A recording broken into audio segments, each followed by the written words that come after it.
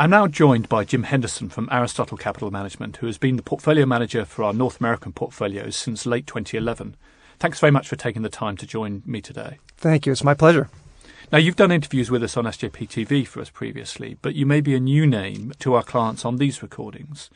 Clearly, Aristotle's got a long and very successful track record of investing, so perhaps you could start by telling us a bit about the history of the organisation and your place within it. Sure, yes. I've been a principal and portfolio manager at Aristotle since its inception, and then going back, almost 15 years now to the predecessor firm where I've also acted as a research analyst covering various sectors within the market, and as you noted, been a portfolio manager on this strategy for some time. My background is in finance and economics. Earned my chartered financial analyst designation back in 1992 and have been in the industry since. And in terms of your contribution to Aristotle's investment process, clearly Aristotle's got a value orientation to it. What do you think stands Aristotle out as a differentiated manager?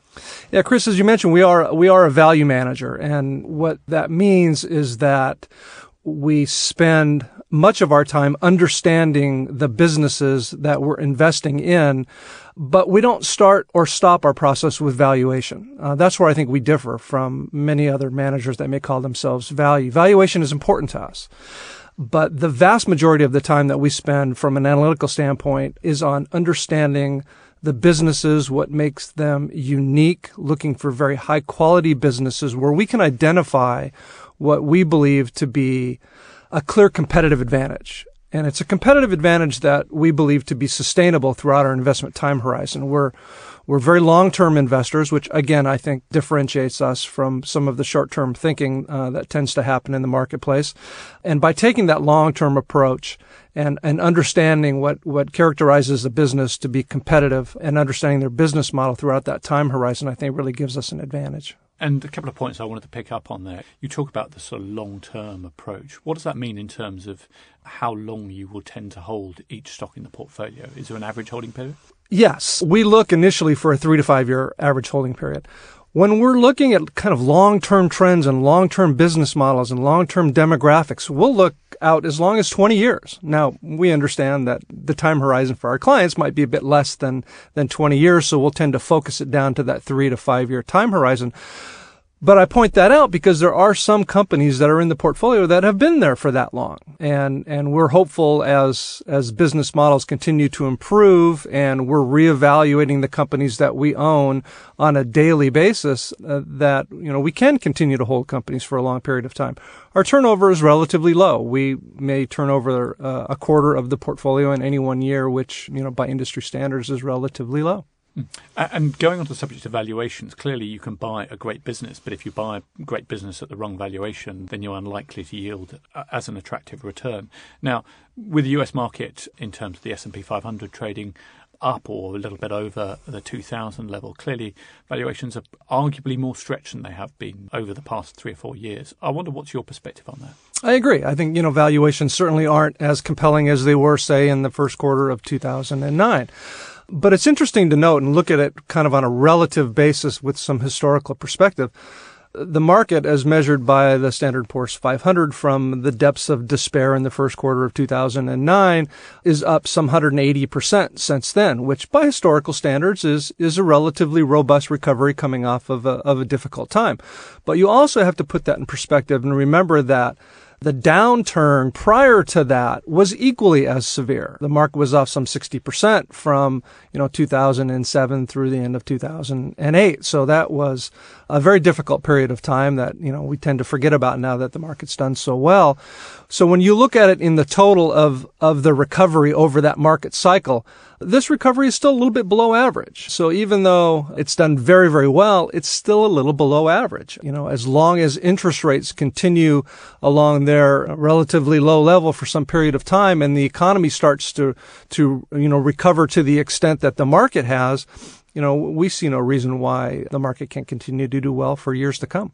And in terms of profit margins, much of the stuff one reads talks about elevated levels of profit margins across the US market in general. How is that reflected in your portfolio? Well, I think that's true. I think, profitability in U.S. corporations has improved, and there's a number of factors that go into that, not the least of which is the lower interest rate environment. And, when you go through a difficult period economically, businesses tend to kind of retrench. They get their balance sheet and income statements in order over that difficult period of time. And much of the profit margin enhancements that we've seen in total has been done through expense reductions and headcount reductions and things like that. The top line growth hasn't really recovered to the extent that we have expected to see during this period of time, this far into an economic expansion. So when that starts to pick up some steam, then, again, we see no reason why, profitability standards can't maintain where they have been for some time to come. Now, I wanted to go on to talk about a particular sector, the technology sector, because it's clearly very important to the US market. I wondered if, firstly, I could ask a sort of broad view on how you perceive technology.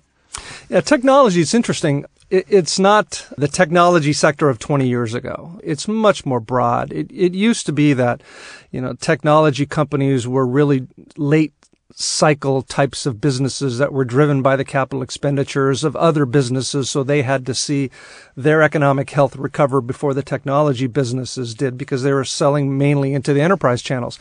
That's not the case anymore. I mean, if you look at some of the businesses that we own in the portfolio, let's take eBay, for example. One could argue that they're driven more by consumer spending and maybe even finance through their PayPal division.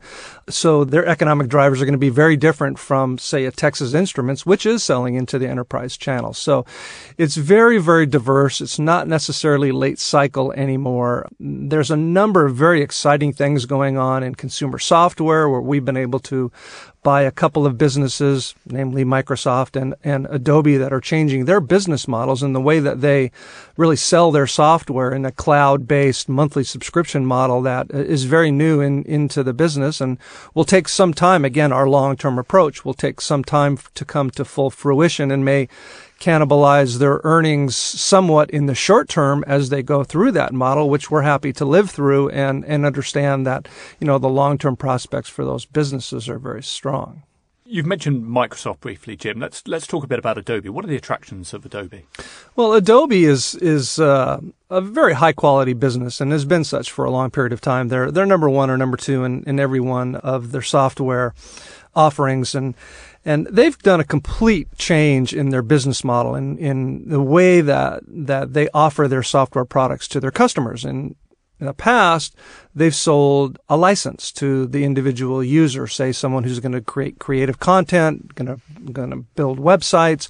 They would buy a license to a piece of software like Photoshop.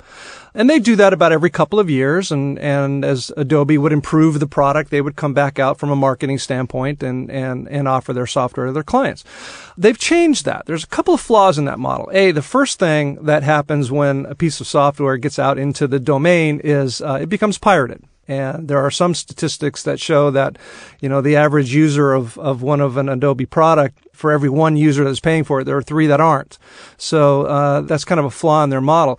Second, to bring a new piece of software to market, they would have to have a huge marketing staff, create new products that were compelling and go out and bring those to market. By having this cloud-based subscription model that they've turned to, they can bring new little tweaks to their software offerings to market immediately and not have to have the expense of going out and convincing their customers that they need to upgrade. The upgrades will be automatic. And second, it doesn't solve the pirating problem, but it does mitigate it somewhat as the changes that take place in the software then obsolete the previous models of it. So it's a very new and interesting model. We believe that once it gets completely rolled out, that there's just a tremendous opportunity for this company to earn returns on equities that they've not seen in the past, to have earnings that they've not seen in the past. And so when we look at it on a normalized earning basis, we think the company is extremely attractive. Jim, a really fascinating insight into investing in the US market. Thanks very much for your time. Thank you. Any views and opinions expressed are solely those of the individuals and are subject to change. Where individual securities are mentioned, they do not necessarily represent a specific portfolio holding and do not constitute a recommendation to purchase or sell. Please be aware that past performance is not indicative of future performance.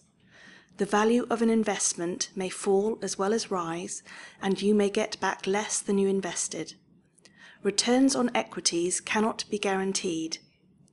Equities do not provide the security of capital characteristic of a deposit with a bank or building society.